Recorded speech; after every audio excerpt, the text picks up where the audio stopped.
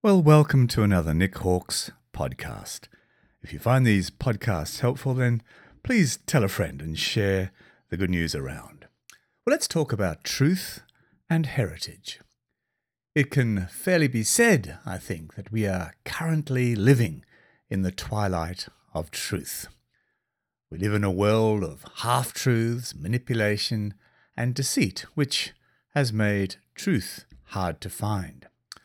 And this is interesting, given that our Christian heritage once provided a culture of valuing truth.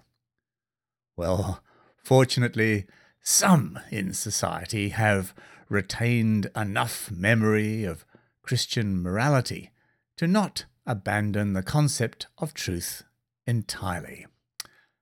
In fact, I think it can be said that our current secular society is parasitic on its Christian heritage for its claims of tolerance and justice, whilst simultaneously undermining these ideals by promoting meaninglessness, moral laxity, and lack of absolutes.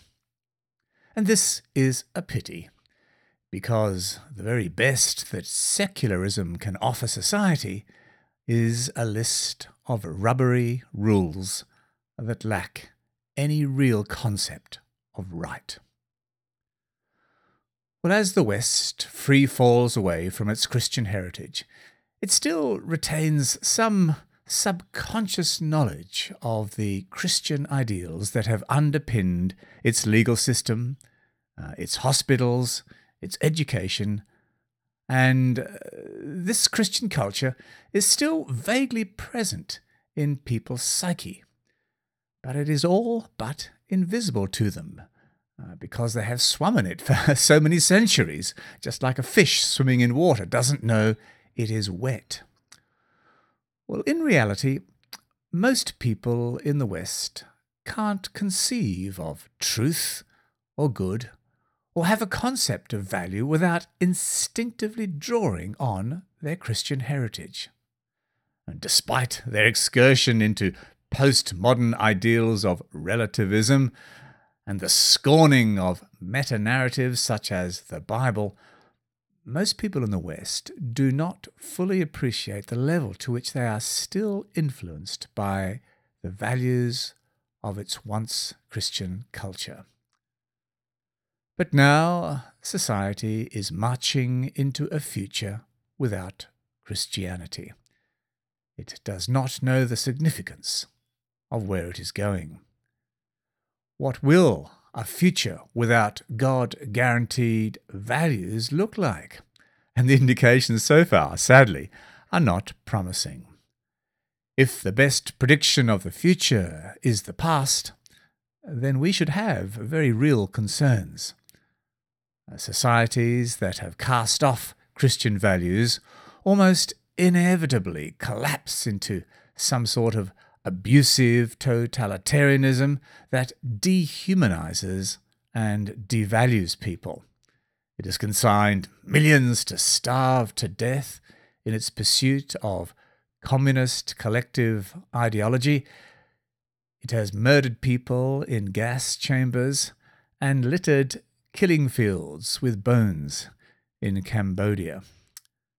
At a societal level, history teaches us that humanism inevitably transmutes to inhumanism, despite the ideals of its secular opinion leaders and philosophers.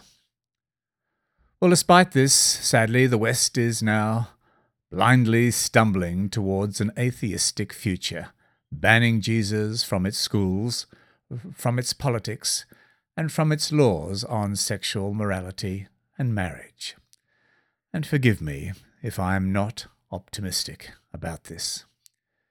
It is difficult not to feel a little bleak as a new generation emerges that does not know its identity or what it is that guarantees worth and hope. So what does this mean? Well, I think it means this.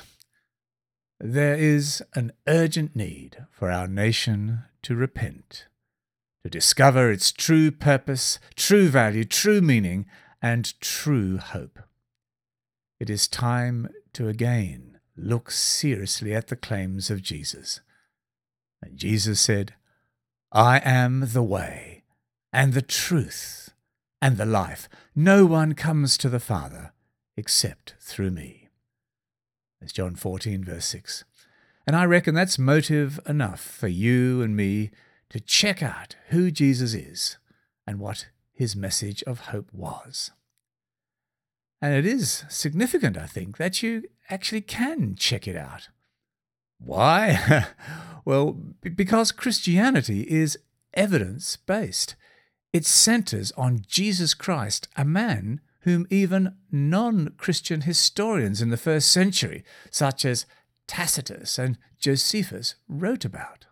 So the Christian hope is not just wishful thinking. It's not a philosophical analgesic that someone dreamed up to make them feel better in the face of the inevitability of death.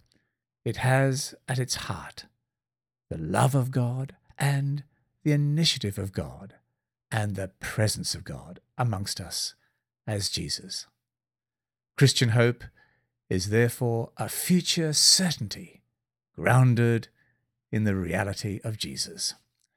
And there's not much hope without the truth of God, is there? The German philosopher Friedrich Nietzsche popularized the idea that God is dead and attacked all doctrines which he considered as to drain life's, quote, expansive energies. And this probably helped why he went mad, dying of syphilis, probably, in 1900. So without God, his life-expanding comments didn't seem to amount to very much. He said, rather forlornly, "In reality, hope is the worst of all evils because it prolongs man's torments." Oh dear. So, when you are tired of the deceits of humankind and feel ready to embrace truth, then check out the hope that Jesus' death on the cross has won for you. I'm Nick Hawkes.